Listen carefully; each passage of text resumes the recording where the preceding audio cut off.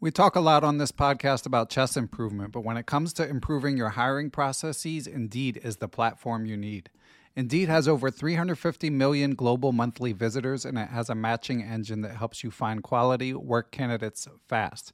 You can use Indeed for scheduling, screening, and messaging so you can connect with your candidates faster. And Indeed doesn't just help you hire faster. 93% of employers agree that Indeed delivers the highest quality matches compared to other job sites, according to a recent Indeed survey. Years ago, when I was running a chess teaching business, I found it hard to find good help, and I had to go through a lot of back and forth to even screen potential candidates. Indeed allows you to do those things efficiently in one place. Indeed's matching engine is constantly learning from your preferences, so the more you use Indeed for hiring, the better it gets. Join more than 3.5 million businesses worldwide that use Indeed to hire great talent fast. And listeners of Perpetual Chess will get a $75 sponsored job credit to get your jobs more visibility if you go to Indeed.com/chess. Just go to Indeed.com/chess right now, and you'll be supporting our show by saying you heard about Indeed on this podcast. Indeed.com/chess. Terms and conditions apply. Need to hire? You need Indeed. It's time for today's Lucky Land horoscope with Victoria Cash. Life's gotten mundane, so shake up the daily routine and be adventurous with a trip to Lucky Land. You know what they say, your chance to win starts with a spin. So go to LuckyLandSlots.com to play over 100 social casino-style games for free for your chance to redeem some serious prizes. Get lucky today at LuckyLandSlots.com. Available to players in the U.S., excluding Washington and Michigan. No purchase necessary. VGW Group. Void where prohibited by law. 18+. Terms and conditions apply. Hey guys, it is Ryan. I'm not sure if you know this about me, but I'm a bit of a fun fanatic when I can. I like to work, but I like fun too. It's a thing. And now the truth is out there. I can tell you about my favorite place to have fun. Chumba Casino. They have hundreds of social casino style games to choose from with new games released each week. You can play for free anytime, anywhere. And each day brings a new chance to collect daily bonuses. So join me in the fun. Sign up now at ChumbaCasino.com. No purchase necessary. VGW Group. Void where prohibited by law. See terms and conditions. 18+.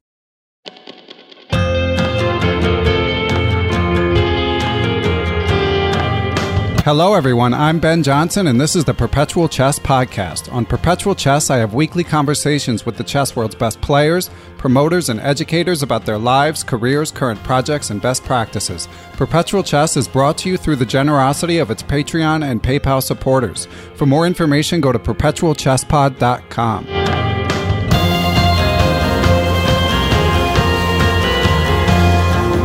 Hello again, listeners, and welcome back to Perpetual Chess. This week on our show, we have who I believe to be the newest Grandmaster-elect of the United States. He is 21 years old. He just got his third GM norm down in Charlotte. He is approximately the 27th highest-rated player in the U.S., also a recent college graduate. He's got degrees in economics and math from BYU. And he is a member of the San Diego Surfers of the Pro Chess League. So, GM-elect Michael Brown, thank you for joining us. You should write a biography for me. That was very good. Thank you. I'm available. As I was just telling you before we started recording, I mean, I follow chess pretty closely here in the U.S. as both an enthusiast and it being sort of part of my job here as a podcast host. So I've seen your name come up in the Pro Chess League, and I know you've been an ascending young player for a while. But then I saw that you got your third norm, and I saw this post that got shared a few times on Facebook thanking everyone, and it tickled my heart. So I thought that now would be a good time to have you on the show. I appreciate it. I mean, it's been a long journey, so there's a lot of people to thank, and so the post, I don't think it quite did justice anyway, but I tried. Yeah, well, I think you did a good job, and we'll get to some of the people who've been instrumental in your ascension. But generally, when someone's coming off of a tournament like that and it's still relatively fresh in their mind, I like to get a little recap. So you just got your third norm down in Charlotte. Can you tell us about that experience? Sure. So, fun fact about me: I came down to Charlotte, I think, North Carolina, about 6 times over the past 2 or 3 years. And almost every time I got 6 out of 9. And 6 out of 9 was always a half point off from the norm. So I always felt like Charlotte was kind of my cursed city where I would always get just that close, but not quite there. So this time around, the tournament started off well. I got 2 wins with white in the first 3 rounds, so getting +2 out of 3 rounds is very good. Then I had a couple draws in rounds 4 and 5 against players where I was actually losing both of the games, but managed to find some fortresses to hold the difficult positions. And that was something that I really liked about my play, was that despite, not always playing my best games, because it's a 9-round tournament, you're going to have a bad game now and then, that I was still able to hold tough and show some resilience to make it difficult for my opponents to find the wins. And luckily for me, it just happened that they didn't find it. I feel like with Grandmaster norms, you kind of need a little bit of luck to make it sometimes, because when you're playing the group of players I was playing, where everyone was at least international master, and there was only one FIDE master, but he has Gary Shankar, but he has 5 or 6 IM norms, something like that. Everyone's good. So you do need a little bit of things to go your way. So luckily this tournament, I had those wins in the early rounds. I had a win in round 6 with the black pieces. And then after drawing the top 2 seeds of the tournament, I had to win my last round against actually Gary Shankar. And the game was extremely tense. He decided just to play an opening that he never played before. So there went all my prep out the window. But it was a crazy fight. I tried to make it as unbalanced as possible. Unfortunately, if I don't play well with the imbalances, then I could get a bad position. That's what happened. In fact, I was completely lost at one point. But what I did have in that game was very good time management. So despite having a completely losing position, I was up quite a bit of time. My opponent, Gary, was getting low in a very complicated position. He missed some winning ideas. And then all of a sudden, a couple moves later, he had allowed me to consolidate, and now he was low on time and not quite winning, and so I was able to turn it around, and slowly but surely, my advantage got bigger and bigger. I took some risks that game, but eventually got the win. And so that was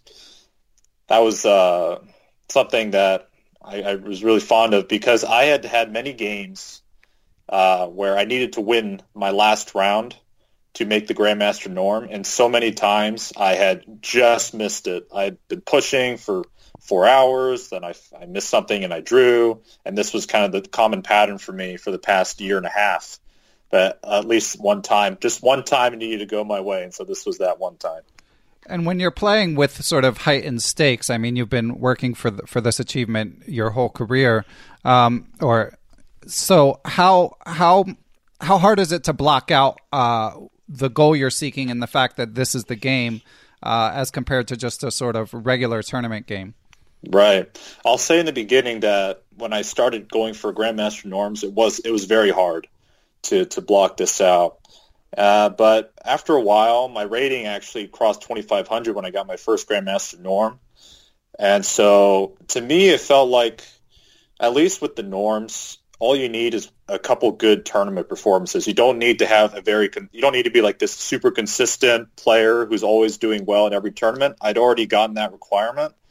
So, and it was helpful that a lot of the people I trained with, they would always comment how they always thought I was a Grandmaster and just not a name yet. And so I thought, okay, I just keep up what I'm doing, and that's enough.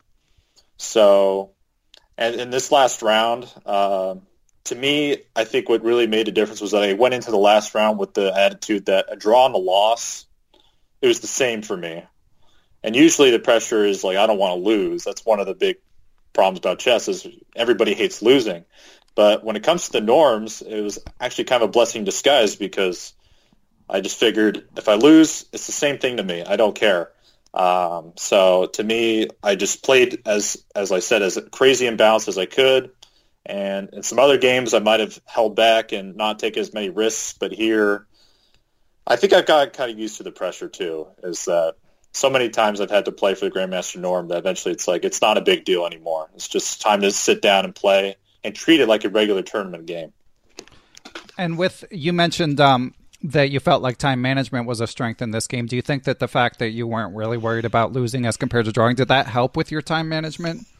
I will say absolutely. usually I'm actually a pretty conservative player with my time. I like to take my time and try to find the best moves if I can and make it as difficult as I can for my opponents, obviously. But in this case, I thought, since I already kind of have a feeling for what the plans are, I don't need to spend a lot of time thinking about the specifics of whether this plan works in such and such position. I just play the plan. And since I'm playing for a loss or draw, even if I play fast and it turns out I make a mistake, at least I'll have some time on my edge at the end. And the thing, too, is that when I was actually a FIDE master, international master, playing these Grand Masters, there were many games where I would have the upper hand against these guys. But then my time would be very low, and they would take full advantage of that, and they would muddy up the position, and all of a sudden it got very difficult, and I'd make some mistakes. I'd end up either, giving up the draw or even losing the game. So in a way, I had some very bad experiences with grandmasters using my lack of time, my lack of, effectively using my time to get results that weren't deserved, specifically based on the position. Can you think of any in particular, any that really sting? It's been a while. I've been kind of at this level for a while now, but let me think about that just for a sec. Okay, because we can come back to that if you want. And one thing I noticed in going through your tournament history is even though I think of you as like a young active player, I know that you've been in college the last few years. You actually haven't, aside from the Pro Chess League, which we'll also talk about, you haven't been playing all that many tournaments. No. So how do you stay sharp? So when I got to school, I actually wasn't sure about how I was going to stay sharp either. But I had a couple people I knew back in Southern California, part of the community, that I knew were international masters, aspiring to become grandmasters just like me. And so I decided to give them a call and say, hey, if you think it's possible, I'd like to train with you online. I know that maybe it's, you're teaching or whatever, but if we could just train for maybe an hour or so, just kind of get some ideas out there and talk about the game, then that would keep my interest in the game. And I think that actually really helped, because not only did I start that way, I started to add more training partners as school went on. And so having them, I was going to say, just having them just gave me someone else to banter with for these chess ideas, and it gave me reason to stay with the modern chess and follow it more closely, and also a reason to study chess. Studying chess by yourself takes a lot of discipline, and I will say I'm not the most disciplined studier when I'm just by myself, but when I'm with people that I know that are also at my same level, I'm challenged to, keep up with everything, keep my own knowledge up, and so I think that really helped me while I was in school. Okay, so a couple follow-ups on that. I don't know if you want to reveal your training partners or keep it private due to like opening stuff. But my main question is, what kind of stuff do you guys look at, and how do you come up with the material? Yeah, so that's a very good question. It ranges based on the training partners. Some of my training partners, I'll mention one here because he and I we've been training for a long time. His name is Keaton Kira. He's an international master he's living in San Diego right now. Yeah, manager of the Surfers, right? That's right, the manager of the Surfers. So that might have given me the in. Right, and any detectives listening might have guessed that one anyway. But go on.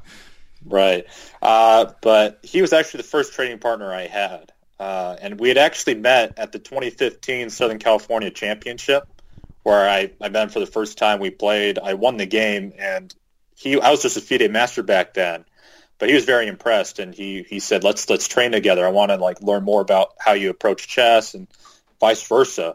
And so at first, I think we really just started going over openings, just kind of different opening ideas that were happening. But mainly, what we also did was we played a lot of training games. So we just trained in different things we wanted to stick. Maybe we wanted to try out a new opening.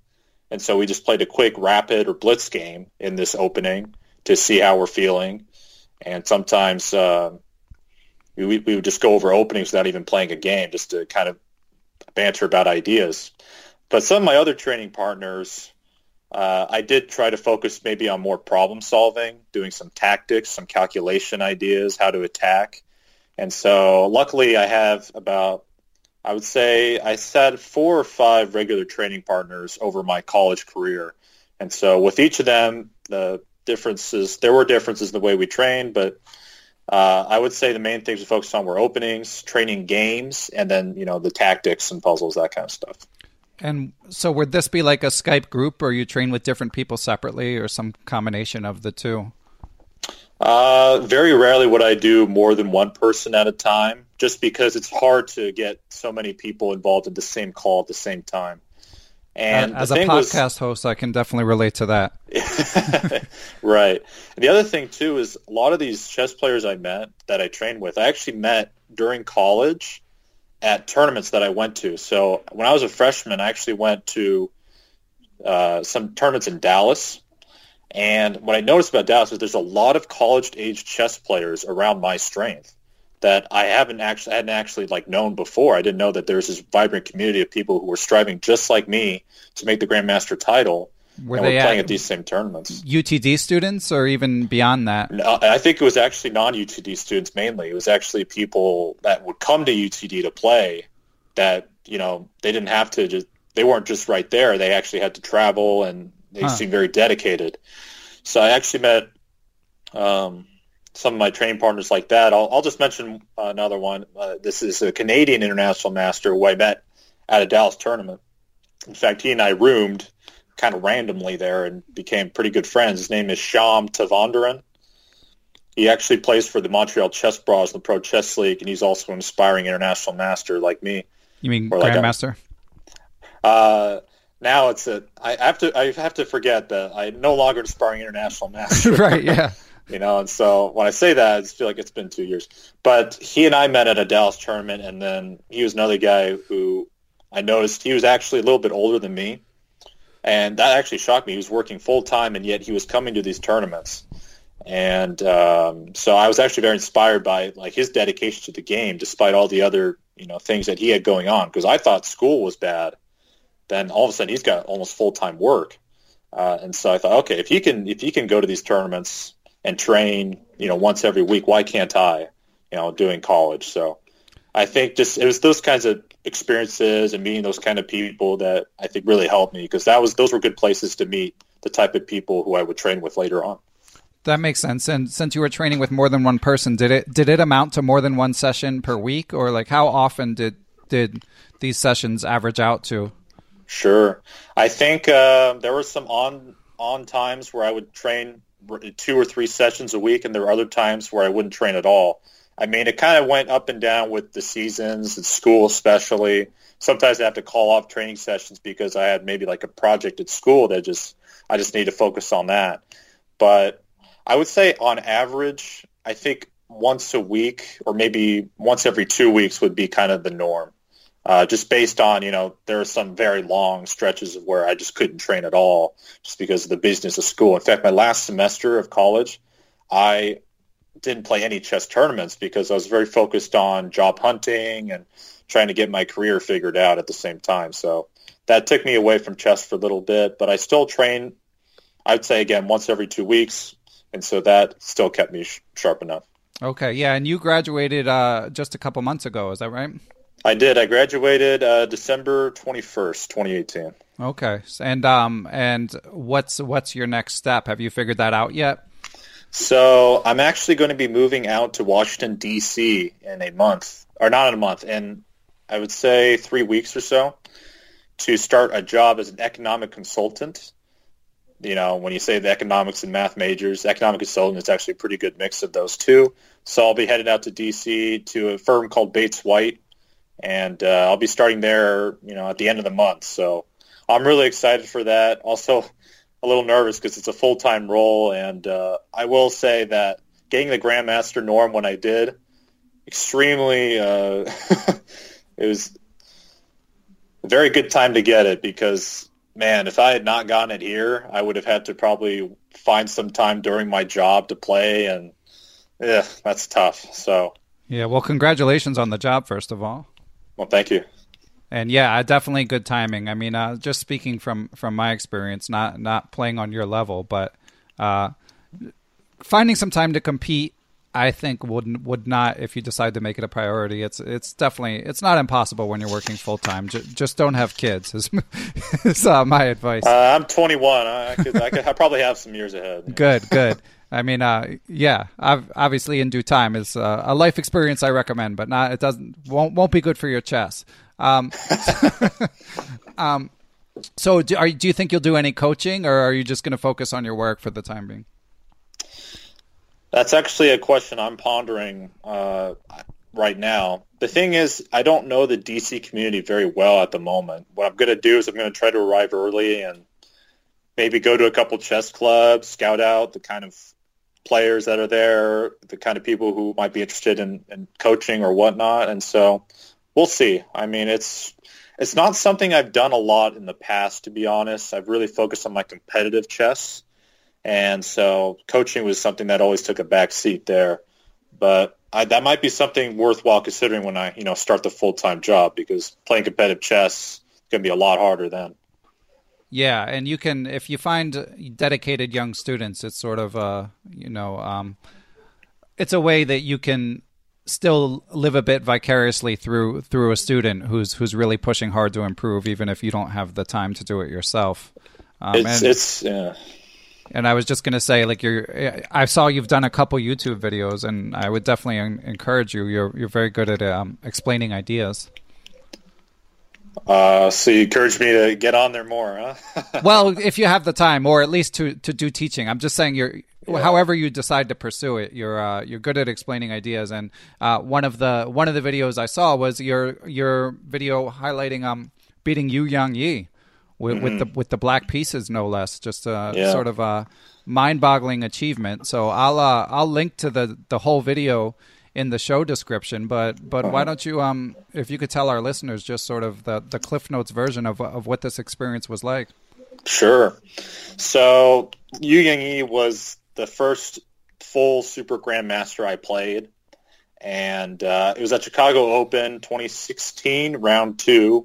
I had played down the first round and won, and I expected, I'd probably play down again round 2, and the parents come in, and there's Yu Yang. Actually, if I could just jump in for a second, just for any listener who doesn't know, Yu Yang is currently number 12 in the world. He was top 20 even then, one of China's best players, so just an absolute monster. But anyway, sorry, go on. So, I mean, yes, I actually had a roommate, Grandmaster Yaroslav Zherobuk, who was staying with us at the time, and I remember he even expressed some trepidation over Yu Yang's participation in the tournament. Right, yeah. I mean, I was thinking, like, and I respect Yaro. He's a very strong grandmaster. I think he's going for a MBA or something right now at St. Louis University. But I remember, like, when I heard that from, like, a guy like Yaro, I thought, oh, geez, what's going to happen? I'm probably going to get, destroyed. But to be honest, at the same time, playing a guy that high, it takes some of the pressure off, too, because you're not expected to win. You're not even expected to draw. I mean, there's only one result that's expected, and being black, in the game, it's like, well, okay, I guess I can just kind of play because there's no pressure on me to hold up to any expectations, even if I lose. No one's going to think like, oh, geez, I can't believe Michael lost to Yu Yang. Right? It's like, it's just one of those things that I think for me, at least psychologically, playing the top players is actually something I actually enjoy doing, just because it takes the pressure off of having to perform like with the results, like I need to get the win or I need to get the draw. No longer is it thinking about the results, just thinking about let's just play a game of chess and figure out what happens. Me versus him. He's probably good, but you know what? I mean, if we just play him versus me and he beats me, that's fine, fair and square. He's a very good chess player. No one's going to think any different of me. And so I think that was a very good psychological way to view the game. So the game started, of course, I think he had a little jet lag. I mean, he's from China, and he was playing in the U.S. for, I think it was one of his first tournaments in the U.S. I think he'd only played 2 or 3 beforehand. And so I thought I could say, since he was a little bit tired, but he's still playing fine. But he did make a mistake in the middle game that allowed me to make the position kind of unclear. And and unfortunately for me, I made some mistakes myself. And at one point, he actually offered me a draw. He was white, and he pushed his pawn at h6. He played h6 check, where I had like a king on g7 and the h7, g6, f7 structure, and offered a draw. Now, normally when a person pushes their pawn at h6, it's not a good sign, especially if you don't have your dark squared bishop to cover those weak squares. But the fact that he had offered me a draw kind of shocked me, because I was thinking, here's this guy who is one of the top players in the world. I'm just a FIDE master, and he's offering me a draw with the white pieces. Something is going on. He must not really like his position very much. And so I decided, you know what? I'm just going to play it out. I'm going to see what happens. It doesn't seem like he's very comfortable. And, you know, when I offer draws, I offer draws usually when I'm not comfortable with the position. And so I thought there's no way that a Super Grandmaster would offer a draw to someone as low as me without some trepidation about his position. So I decided I'll play on. And I think the position, it actually shocked both me when I did it. Like when I played on, I was a little shocked. I was like, oh, why didn't I take the draw? You fool. Right. But at the same time, I think it really shocked him. I think he expected, here's this 2400 FM. I just offered him a draw. There's no way he doesn't take it. I'm one of the top players in the world. And I decided I'll just play him like a human being. It's like, I know he's one of the best players in the world, but just for that moment to make that decision, I'll just treat him like a regular human who's not comfortable with the position, and so we'll play on. And it also helped me because I think he might have got a little mad. And so when we played on, he had a chance to go for a repetition. He actually had a repetition at hand, but he didn't go for it. He tried to play on for the win. And, it was a pretty interesting position. And he had a couple ways to draw, but I think he was so focused on trying to beat me at that point that I think he was kind of overlooked all these draws to try to find the win. Unfortunately for him, no such win existed in the position, so he ended up trying to have to hold a worse endgame. And unfortunately, I think he also got kind of low on time. It was one of the longest games of the round, and I felt that, you know what, I'm up a pawn in this endgame. I was going to keep playing and see what happens. And eventually I managed to create a mating net around his king, after which he did resign. And so 60-move game against Super GM that went my way. It was definitely something I was not expecting. And I got a lot of people were watching that game, and it was something that it's not very often you get to play a Super Grandmaster, first of all.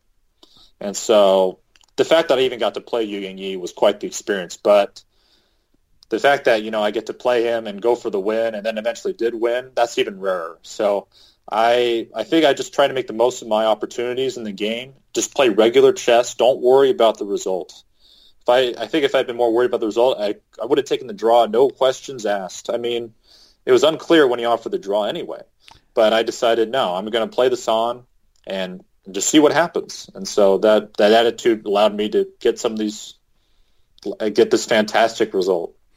Yeah, and it's a great lesson in sort of chess psychology. I mean, it's impressive that even when you were 18 or 19, however old you were during that game, that you had the perspective, sort of poker player mentality that, hold on, if he's offering a draw here, he doesn't think he's better. And just for listeners, again, I'll try to link to the game, although I have to say, Michael, I watched your YouTube video, and then I tried to look for the game on chessgames.com and didn't see it. Yeah, I think the game is on Chess Tempo. I believe they have it on that database. But yeah, if you just search it up, I also was unable to find it. I'm not sure maybe if he asked the database to hide it or something. But yeah, that's funny. And I'll check ChessBase as well. I mean, we'll get the game out there for sure. Obviously, you're not hiding it, being that there's a YouTube video on it and being that it's a crowning achievement.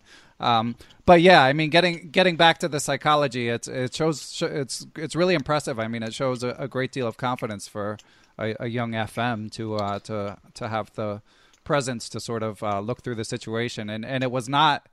It was not a playing for two results type position. It was a what the hell is going on here type position. Yeah. Yes. So yeah, it's congratulations. And you mentioned in that video you've played a couple other Super GMs. I have. So who else? So I played Luke McShane when he was about 2690, and I know he's been a Super GM before, and that was actually the first Super GM I ever played.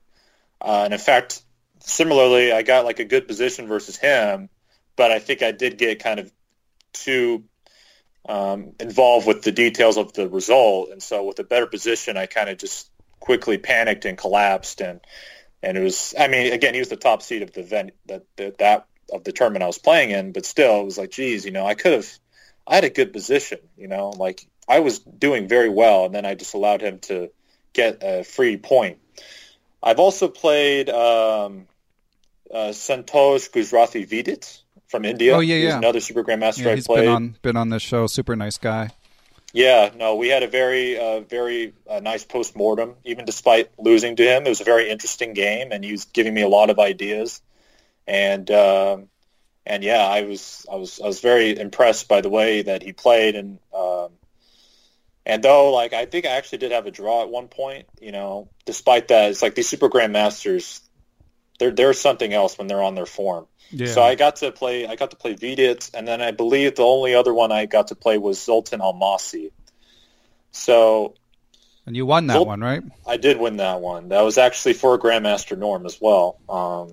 I tend to make my Grandmaster norm super high caliber, very scary. Yeah, you don't want the haters to be casting doubt on the norms. So right, but the reason why and most of those games actually, both Vidit and Almasi, they actually came when I played in the Isle of Man International in 2017. And I'll mention about some of those Europe tournaments is, gosh, the caliber of the players that go there on average is far different from a lot of the U.S. tournaments.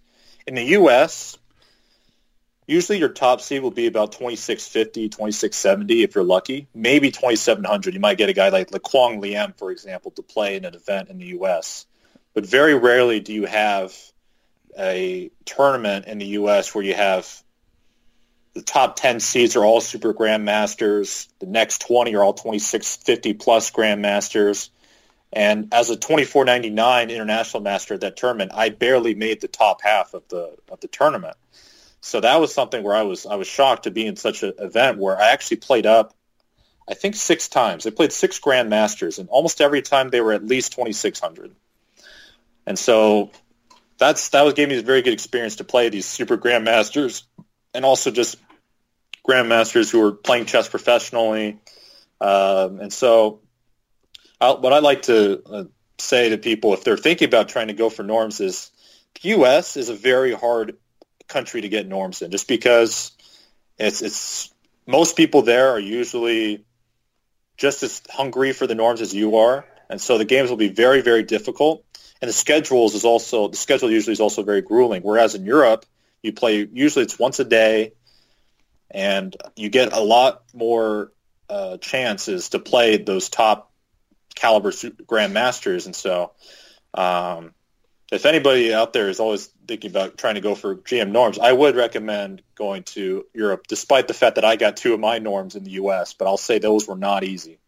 Yeah, I mean, we're lucky to have Charlotte and St. Louis hosting a few more of these norm events now, but I know that historically Europe has been the place to go, and certainly per capita, even though the U.S. is ascendant, it's hard to compete with the sort of concentrated chess power that Europe has. Yeah. So you mentioned I was creeping on your Facebook page in preparation for this interview. So it sounded. I was like, uh-oh. Yeah. Well, I luckily it seems to be all chess. You're on your best behavior there. So, but I saw that you mentioned meeting a couple of your chess heroes in Isle of Man. So and you had a picture of yourself with Magnus. So what were the experiences away from the board like at that tournament? So yeah, that was a very interesting experience in general. I remember I actually showed up to the tournament. They were having the opening ceremony, and some of my roommates were thinking, why would we go to the opening ceremony? It's just them drawing the lots.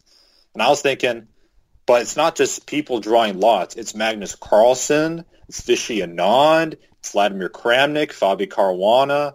They're the one drawing the odds. And it was like the first time I'd ever seen any of them face to face. So it's like, I got to go to this. I got to go to this opening ceremony. And so that was the first time where I got to see the top 10 seeds lined up.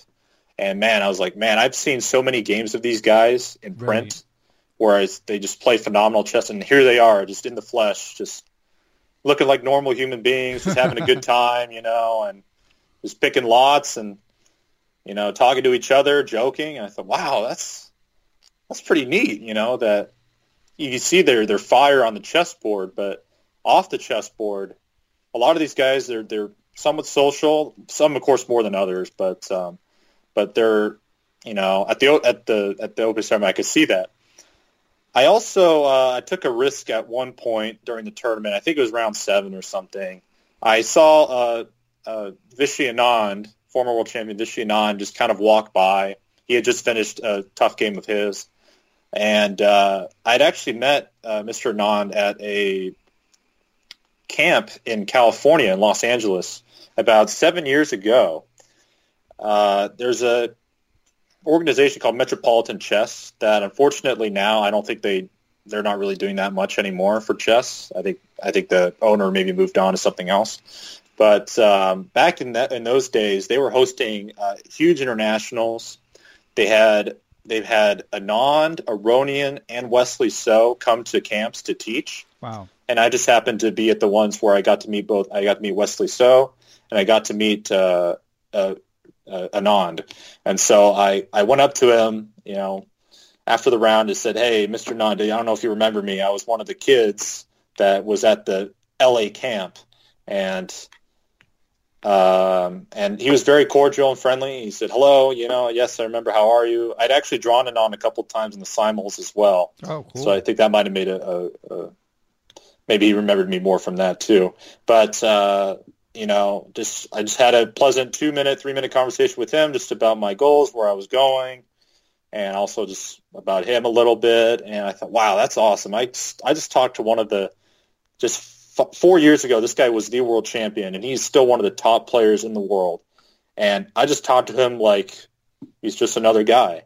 And so in the closing ceremony, there's all these pictures being taken and the speeches and all that. And it seems so formal, and I'd always seen press conferences of the guys doing it. But then what you never see is that after the press conference, all the guys, they just go back to playing chess, but this time with like beers in their hand. Right. So that was something I didn't know. So there's like on one side of the room, there's Nakamura, who was playing, I believe it was Lawrence Trent with some time odds. I think it was like 4 minutes to 45 seconds. It's pretty hilarious. Yeah, unbelievable. And on the other side, you could see some of the Norwegian guys playing Bughouse, and I thought, what the heck? These guys play Bughouse? Right. And there's like Nihal Sarin and Pragananha, 2 of the youngest Indian prodigies. They're just playing Bullet. And I'm just thinking, wow, like even after the tournament's over, they're still all just very interested in chess. And now they're just having fun. They're drinking, they're having a good time. During the tournament, they're all competitors, but here, they act a lot like, just people who, despite being rivals, they share a love for the game of chess. And I think that really inspired me, was to see even these guys at the top levels, despite what I feel like is immense preparation that they have to do for every game and every tournament that they play, they're still enjoying the game and still finding ways to try to enjoy the game. And so that gave me, some courage to go up to Magnus Carlsen. I went up to him after the ceremony had ended. He was watching, of course, his Norwegian buddies, and I just kind of first said, "Magnus, congratulations." And then I'll be honest, I became a little bit of a fanboy. After that, he also said congratulations to me for getting the Grandmaster norm, and I just went, "Can I take a picture?" It's just one of those. It was an awkward conversation stopper. I think Magnus, in a way, was trying to just like have an interesting conversation, but then I just like, sorry, I mean, yeah, you got to do it, Carlsen. Yeah, I need a picture. And so he was like, okay, sure. And we took the picture. And that's what you see on Facebook, was that picture. And then, we shook hands, and I went off, and I was like, I went back to like some of my American buddies. I went, guys, did you see that? I took a picture with the world champion. They're like, yeah, we saw, the stars are just like us. But yeah, but I mean, yeah, go ahead. No, that's exactly right. But I was going to say, I mean, of course, a lot of people listening would feel that way, especially now that you have the GM title. They see you at a tournament, and they feel the same way. So, I mean, And it's and it's notable that both Anand and Carlsen, at least, they knew who you were. So that speaks volumes about what you've about what you've achieved. Yeah, it was pretty touching, just especially. I think Carlsen, he knew because I'd gone up and I'd actually taken my Grandmaster Norm, and so he knew I just won the award. But Anand that was pretty touching. That he remembered the camp, and then he remembered. I'm sure there were many kids who took pictures with him. That was one of the main events of that camp, and then here's the one who drew him in the simul or whatever, and so maybe left an impression on him. So yeah, like you say. These guys, they did remember me, despite me, even back then, just being maybe a master or an expert or something. So that was really something. That was something special. Yeah, well, I mean, the stories about Anand are that he remembers everything. So I guess not so surprising that even at camp many years ago, he's going to remember the details. Yeah. So you mentioned these guys inspiring you, and in the sort of the Facebook note that I mentioned earlier, you gave a shout out to your former coach Armin Armbatsumian. I hope I said his name like somewhat resembling the correct way, but well-known Southern California trainer. Yes. And so I was curious. You mentioned he helped you in difficult times. So I was curious, what were the difficult times for you in your chess career?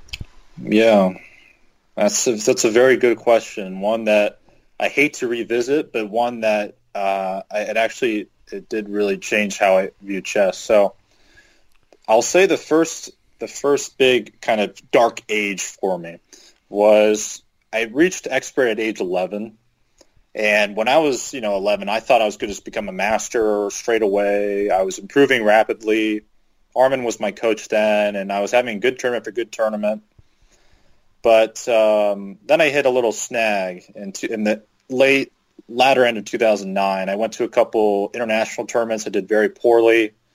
And in general, even back in the U.S., I was starting to do poorly for about 8 months or so.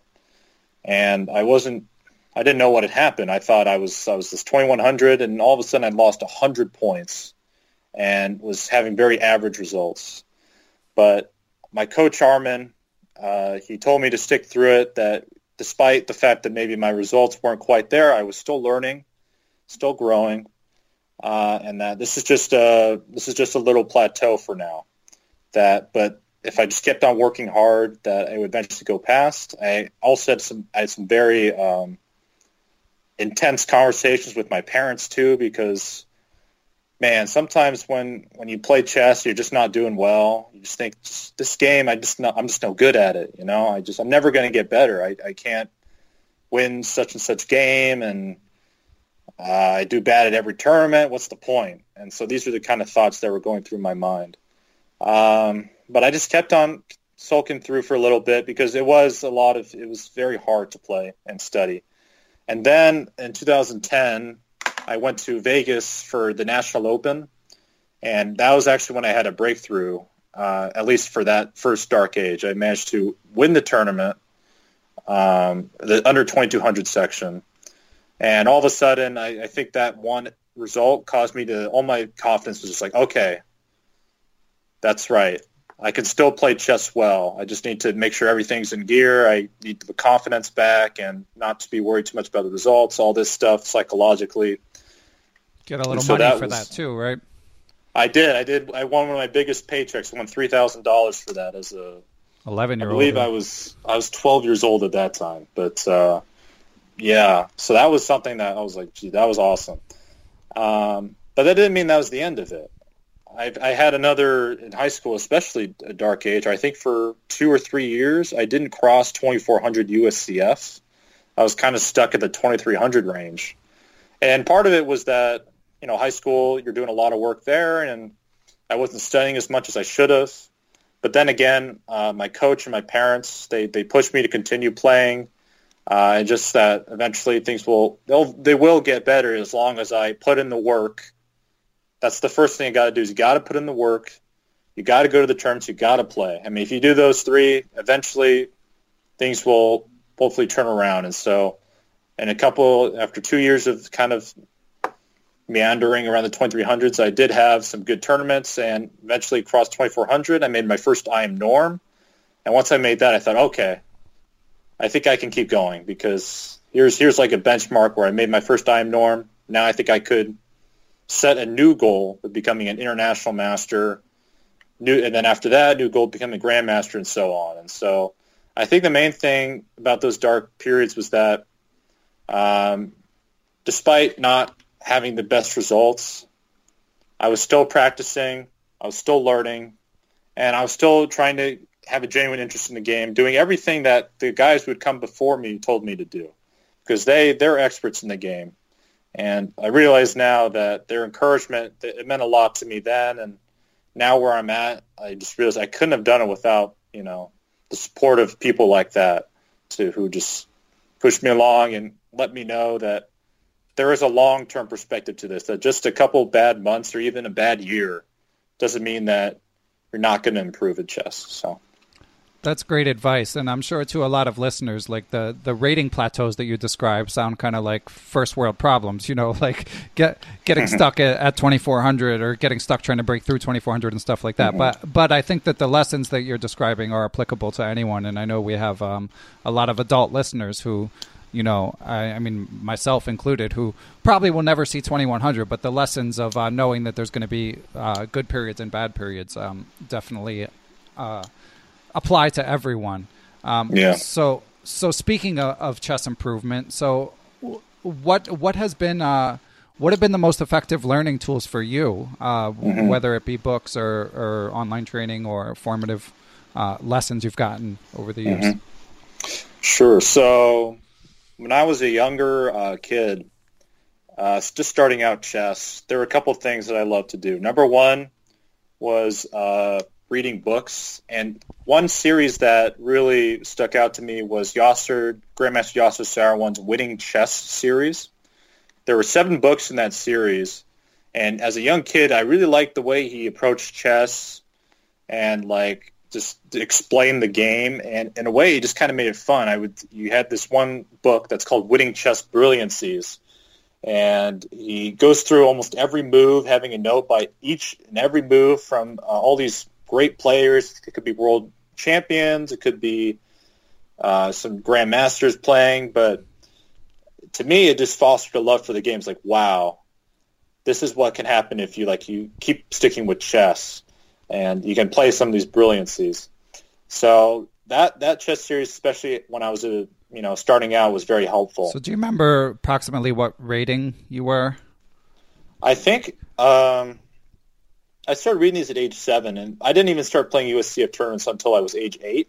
But I don't think I stopped reading them until maybe I was 9.5, 10, when I reached maybe 1700. Okay, wow. Because at that point, I realized that despite, the awesome games and whatever, I knew them all by heart, for one, so that wasn't very helpful. I already knew it all, so I'd read it and go, yeah, I already knew that. But there are also a lot of other books out there that maybe were more applicable to my level then. So that was something I did. The other thing I did as a starting out was that I played online chess almost incessantly, nonstop. I would just go online after school. I'd come home from school. I had an ICC account. My dad had created it for me. It's my ICC account is Michael Q to D5. My chess.com is Michael Q to D5. My Yahoo is Michael Q. It's just like this thing that, and here's the history of how that name came to be. When I was 7 years old, my dad just had a simple question. Michael, where's your favorite square to move the queen? And as a 7-year-old, I just said, D5. And so all of a sudden, Michael Q to D5. That's what it means, queen to D5. Nice. The handle was born. And so, that was the history of that. And I would just go online after school. I would play for hours, literally hours. I wouldn't stop. I'd play they used to have the 2-minute, 12-second increment time controls. And I would play game after game in that time control. And I have some of those games still saved in my archive. And let me tell you, those games were not good quality at all. Right. Terrible quality. I'm looking at it, it's like, what was I thinking? Now, of course, even when I'm 1700, I think, what am I thinking? But back then, it was a blunder after blunder after blunder by each side. Hanging piece here and hanging piece there. But despite all that, I think I just really love playing the game. And was it mostly blitz? It was mostly blitz. And were you reviewing the games or just plowing game to game? I think there were a couple games where I'd go back and review them, but to be honest, as a 7-year-old, you're not really. It's hard to think long term as a 7-year-old. Yeah, so. no, I mean, I'm asking mostly as a coach's perspective. I know that you probably weren't like super regimented at that age, but I always wonder just as a coach, like if the kids love chess, which is the most important thing, and they're playing, that's obviously good. But on the other hand, it's like how hard should I be pushing them to be doing tactics instead? You know. Yeah, I will say that at that point in my life, my first coach, his name is FIDE Master Takashi Iwamoto. He was part of this organization called Academic Chess that in addition to these online blitz tournaments, I'd also get to play Friday night tournaments with other kids around my age. It wasn't USCF rated, but they did use like a rating system. And so this organization, I played that also in second grade as well.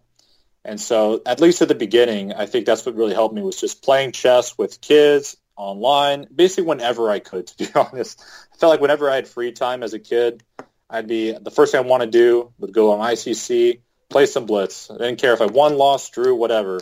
I just want to play some chess. So that really helped me at the beginning.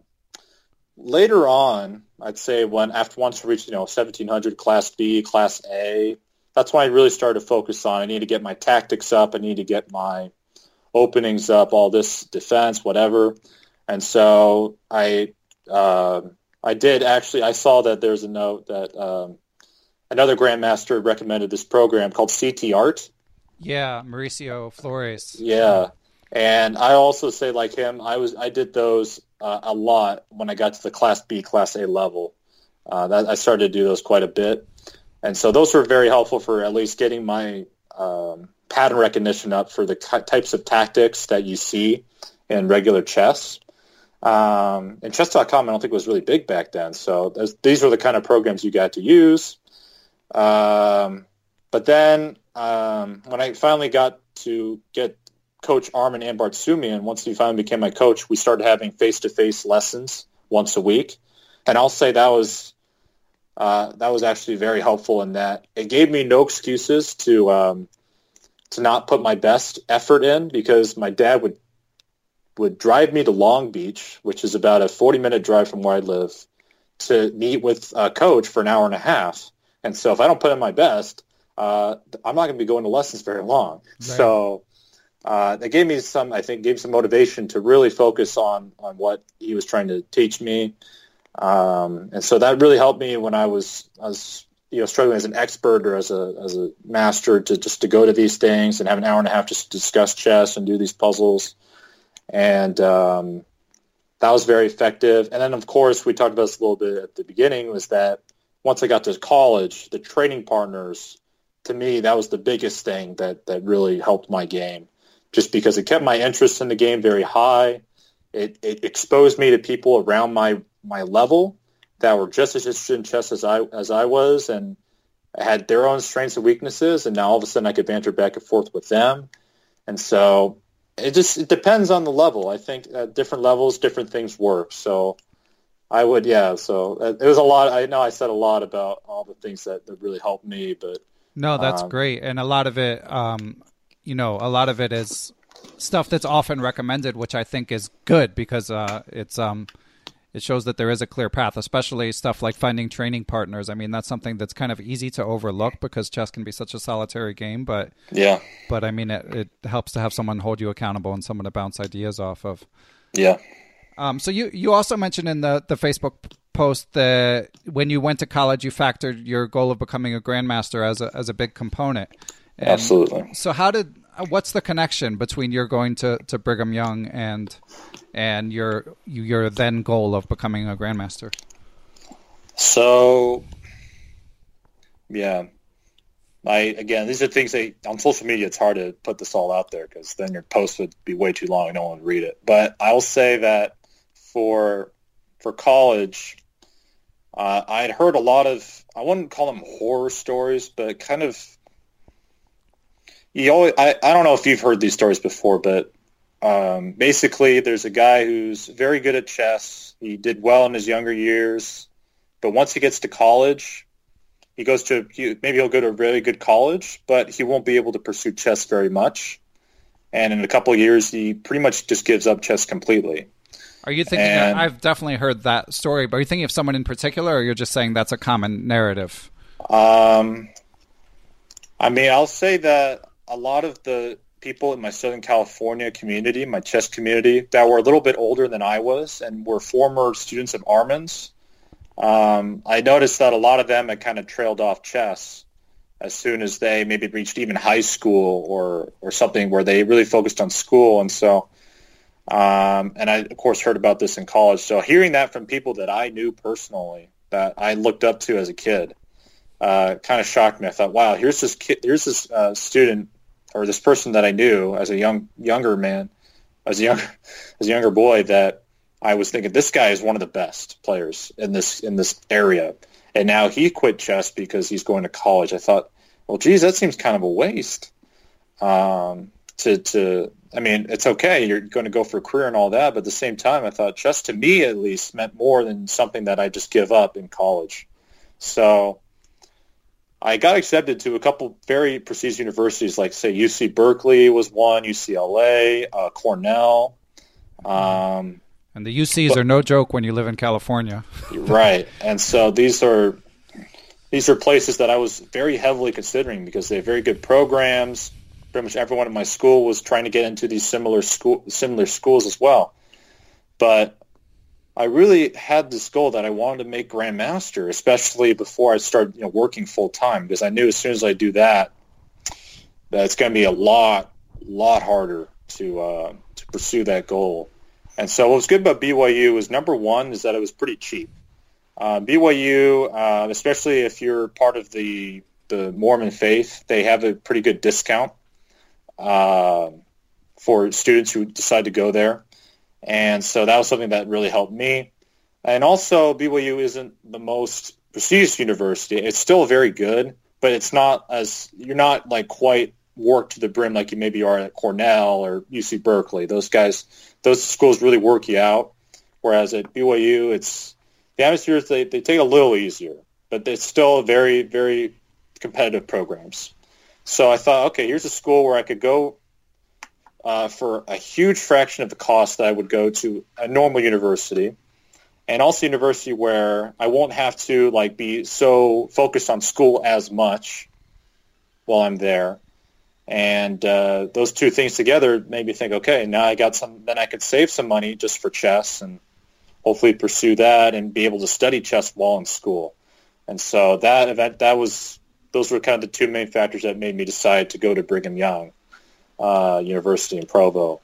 And it worked out, Yeah, that's what I was going to say. Yeah, it worked out, but there are definitely times while I was there where I thought, man, maybe Utah is not the place for me. I mean, I'm a guy from Southern California, and the culture in Utah is a lot different. So I never fully, assimilated into their culture. So there are times where I thought, man, I'm not having the greatest time. But at least I got to play chess, once every month, once every 2 months, and that to me was enough. And you got a great job too, so yeah, worked out in all regards. Did you have any thoughts of going to one of the chess colleges? Not particularly, actually. I think back, if I really want to pursue the Grandmaster title, you would think obviously the first thing you do is consider a chess school. But despite having this goal of becoming a Grandmaster, I still did really want to balance my school and chess, goals. And so I thought with the chess schools, they might have mandatory trainings. I've heard that sometimes there's certain regimens that they require of their students. And they also require you to play a lot of tournaments, maybe more than I would have, by myself decided to play. And so I heard some stuff like that and decided I'm not quite sure I want to go that route, just because maybe there's too much emphasis on the chess. I think I like the more independent route, which is I play chess when I think I should. I play the tournaments I want to play. I room with the people I want to room, that kind of stuff. And so that to me just made more sense than going to a chess school. And I know they have great reputations, absolutely, and they've made their fair share of international masters to grandmasters and all that stuff. I think I just was also wanting to make sure that I didn't just go full chess. That was not a goal of mine when I started college, was that I never really wanted to be a professional chess player until maybe I figure out that maybe I don't want to work full time. Maybe then I'll think about it. Yeah. But that's not something that I was really pursuing with chess. It's just something that I just love to do, and something that I had fun doing. And to be honest, I wasn't. It's almost like when you play professionally, there is a certain fear that perhaps that kind of love, that unadulterated love for chess, kind of gets tainted with the fact that now you're trying to play for money, and so that might make people start to hate chess. And I've heard actually a lot of the students at these universities, these chess universities, starting to hate chess because they have to play it all the time, even when they don't want to. Right. I think that was kind of the problem for me that I was anticipating, was that I still love to play, but I don't want to have to play there will be days where I don't want to play, and I don't want to have to be forced to play. So that also factored in. So yeah, I'd say that was one of the main reasons. Sounded like you had pretty good perspective for an 18-year-old in terms of knowing what you wanted and getting it. So congratulations on that. So Michael, one more topic if you're up for it. Sure. Greg Shahade, of course, won't bother to listen to this, but somehow he would still send his henchmen after me if we didn't talk about the Pro Chess League. So we got to talk some San Diego Surfers. What's going on this year? First I'll give a little background about the Surfers in general. Is that 2 years ago when the league started, San Diego was a new team. Of course, everyone was new then, but we had just kind of come over from the U.S. Chess League, where the SoCal community was actually kind of fractured at that point. The problem with the U.S. Chess League, I think, was that one of the requirements was that everyone had to play at the same location. And, that had caused a lot of, because SoCal is a very big area, and so it really limited the players that could actually play in the chess league. But what we liked about the Pro Chess League is you can play wherever you are. And so for the first 2 years, we did very well. We got to the playoffs both of our first years. In fact, we won the Pacific Division in 2018. And the first year, we were the only team to go 5 wins, 0 losses. We had a perfect record after 5 weeks. And so this is kind of like the legacy that we've had. This year, I think what kind of happened is that, to be honest, a lot of our team, we had some very good performances in the last 2 years where we had some players who really overperformed. And this year, unfortunately, we have one player, Joshua Shang, who's been playing pretty good rapid chess. But for the rest of the team, me included, no one has really impressed thus far. So it's not like we're playing way below our rating.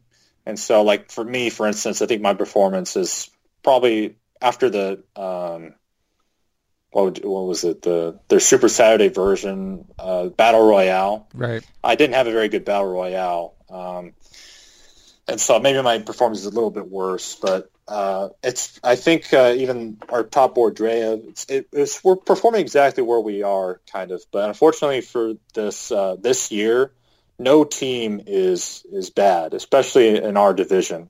Our division is full of very strong teams who almost all of them have some super grandmaster somewhere. And to be honest, we actually got hit with, in our first 2 weeks, we got hit with 2 teams that used like a triple grandmaster lineup. So like we played Seattle week 1 where they had Hikaru, they had Michalevsky, they had Georgi Margavashvili. And those guys are all very solid grandmasters, especially Hikaru, one of the best. And, sometimes things just don't go your way. So right now, San Diego Surfers, our results aren't too great, but we are still very optimistic that in a couple of weeks we'll be able to figure out, the winning lineup, I'll say as my participation for the Pro Chess League, I don't think I'll be honest, the Pro Chess League, I feel a lot of pressure when I'm playing for my team. I don't blame you. Yeah.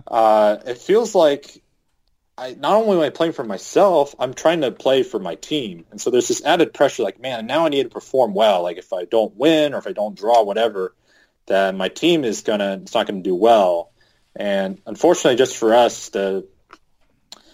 usually in the past couple of years, maybe one teammate wouldn't do so well, but then another one would pick up the slack, Unfortunately, that hasn't quite happened this year, where it seems like everyone is kind of performing averagely.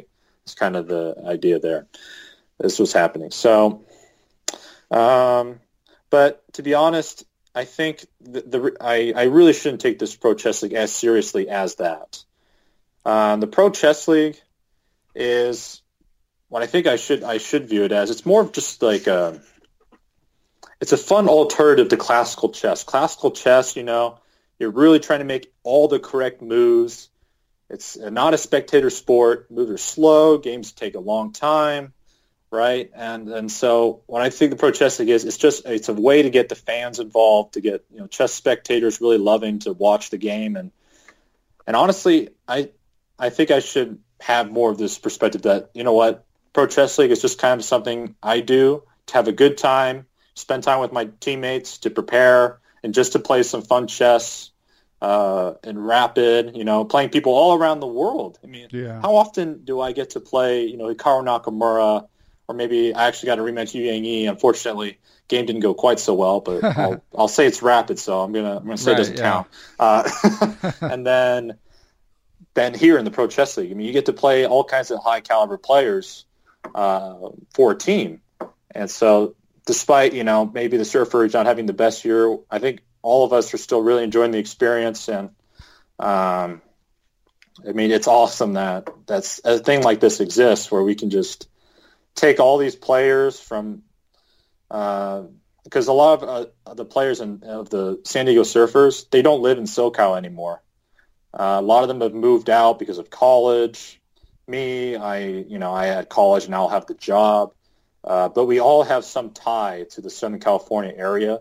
And so that I think really helps foster in, the SoCal chess community. Just we're all in it together, and hopefully things will go better the second half of the season. So because we've done pretty well the first 2 years. So I think this year is more just sometimes things just don't go your way, to be honest. And like I say, with the Grandmaster Norm, I had many games where things just I press and press and press, and chess is a hard game. It really is a hard game. And there is an element of luck, I would say. I mean, sometimes you'll get lucky with maybe your opponent makes a mistake, or they play into something that you studied before. It's not like those kind of things. So with the pro, it's a tough league, but I think honestly, I need to take more of a approach that it's just kind of a fun way to play chess more than anything else sense. With the team. It's not like even the Battle Royale. $500 I think was the top prize for the Battle Royale this last week if you won first. But it's not like you're there for the money. The money is not the main thing driving people to Pro Chess League. At least I wouldn't hope. Yeah, I would think it's more just here's a chance to be with the team of people, hopefully around your area that you know well, and share some background with. And it's just a time for you guys to enjoy playing, and just it's a team sport. And so, just because I don't do well doesn't mean like the team despises me or anything like that, right? And so I think that's kind of the perspective I need more to focus on, because. Yeah, I like I said, if not, there's that extra pressure to perform, and man, does it take a toll to try to perform at some level. Yeah, so. It's not worth it if you're going to beat yourself up like that. Yeah, but sure. Tatyev and Melikachian have been amongst my favorite guests, so I'm definitely rooting for you guys to turn it around. Good people on that team. Well, we'll do our best, and. If things don't work out, but hey, we're gonna give it our all. Cool. Glad to hear it. All right. Well, Michael, is there anything else we need to discuss before I let you go? People know how to contact you. Queen to D5. I'll put your chess.com profile up there. Is there anything else I should link to? Yeah, the Michael Q to D5, right, that's going to be that's both my Yahoo and Gmail account. If they want to send me an email, that's my chess.com account. So those are kind of I get a lot of messages from people on chess.com, they're saying, hey, you want to play me? And I go, well, not really, but, right. But I get a lot of messages there. I would say the best way though is via email. To be honest, I check that most regularly, and usually those aren't the places where people just say just play me. So yeah, I think that's the best form for that. So listeners, keep it substantive, but if you need to reach him, you can. Yeah, and just remember, guys, if you're having a tough time, I mean, there's several things you can do, and that it gets better. I think that's. One of the main things about my story is that my role as a Grandmaster was not all rainbows and sunshine. Far from it. There were so many times where I wanted to quit. I was hating myself. My confidence was low. But you got to just say, you know what? It's just life. Life can be tough sometimes, and you'll have your ups and downs. But you got to remember that there will be an up at some point. That's great perspective, and I think a good note to end on. So Michael, thank you so much. This has been a lot of fun. Yeah, thank you. Thanks to everyone who helps to make Perpetual Chess possible. That includes my producer, Matthew Passy, and Geert Vanderveld for supplying the intro music. I also want to thank all of you who have helped spread the word about the show. That includes people who tell your friends and write positive reviews on Apple Podcasts or other platforms. Every little bit helps. But most of all, I want to thank the people who provide financial support. As you guys have heard me say, I spend a lot of time on this show, about 5 hours a week, and even though it's my favorite aspect of the work that I do, I would not be able to do all this without financial support. So most of all, I want to thank my Patreon and PayPal perpetual partners. They are Chessable.com, Ace Vallega, Adam Ralph of ChessEngland.com, Adam Francouz, Adrian Gutierrez, Alex Pejas, Benjamin Handelman, Brian Castro of BetterChessTraining.com, Bill Moran, Brett Howard Lynn, Brian Mullis, I am Carlos Perdomo of ChessAtlanta.com, Chad Hilton, Chad Oliver, Chris Balcom, Chris Flanagan, Chris Wainscott, Christopher Baumgartner, Christopher Chabris, Christopher Woods, I am Christoph Zalicki, a.k.a. Chess Explained, Coach J's Chess Academy, Dan O'Hanlon, Daniel Gell, Daniel Ginsberg, Daniel Lucas, Daniel Naylor, Daniel Schaefer, Daniel Vine-E, David Cramley, Dwayne Edmonds, Ethan Smith, I am Elect Donnie Ariel, Frank Tortoris, M.D., Gary Andrews, Gary Lewis, Geert Vanderveld, Gerard Barta, Giovanni Russo, I am Greg Shahade, Harish Srinivasan, GM Jakob Ogar, James Bonastia, Jason Woolham, Jeff Anderson, Jennifer Valens of OffTheRook.com, Jeffrey Martello, John Fernandez, John Fontaine, John Hartman, John Jernigan, WGM Jen Shahade, Jen Scream, Jerry Wells, John Thompson, Kare Christensen, WGM Katerina Nemtsova, Kelly Palmer, I am Kostya Kuvutsky, Krishna Gopalakrishnan, Laura Belyavsky, Lucio Casada Silva, Matthew Passy, Martin Habich, Matthew Tedesco, The Mysterious Moonmaster 9000, Mr. Mike Shahade, Nate Salon, Nathan Webster, GM Pascal Charbonneau, Passy Passanen, Paul Bain, Paul Clarkson, Paul Sweeney, Paulo Santana, Peter Lux, Peter Merrifield, Quality Chess Books, Randall Temple, Ricky Grijalva, Rob Lazorchek of DiplomatChess.com, Robert Steiner, Ryan Stone, Scott Doherty, Scott McKinnon, Steiner Lima, the law offices of Stuart Katz, WGM Tatyev Abrahamian, Thomas Kasper, Thomas Stanix, Thomas Tachenko, Tim Brennan of TacticsTime.com, Tim Seymour, Timothy Ha, Todd Bryant, Tony Rotella, Tyron Price, Victor Vrancouge, FM Zhao Cheng, and Zhivko Stoyanov. Wow, the list is getting long. Let's keep getting it longer, guys. Thanks a lot, and I'll catch you all next week.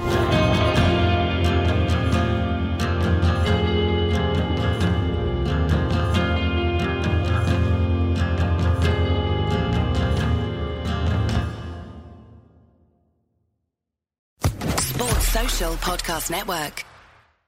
It is Ryan here, and I have a question for you. What do you do when you win? Like, are you a fist pumper, a woo-hooer, a hand clapper, a high fiver? I kind of like the high five, but if you want to hone in on those winning moves, check out Chumba Casino. At ChumbaCasino.com, choose from hundreds of social casino style games for your chance to redeem serious cash prizes. There are new game releases weekly, plus free daily bonuses. So don't wait. Start having the most fun ever at ChumbaCasino.com. No purchase necessary. VGW Group. Void where prohibited by law. See terms and conditions. 18+.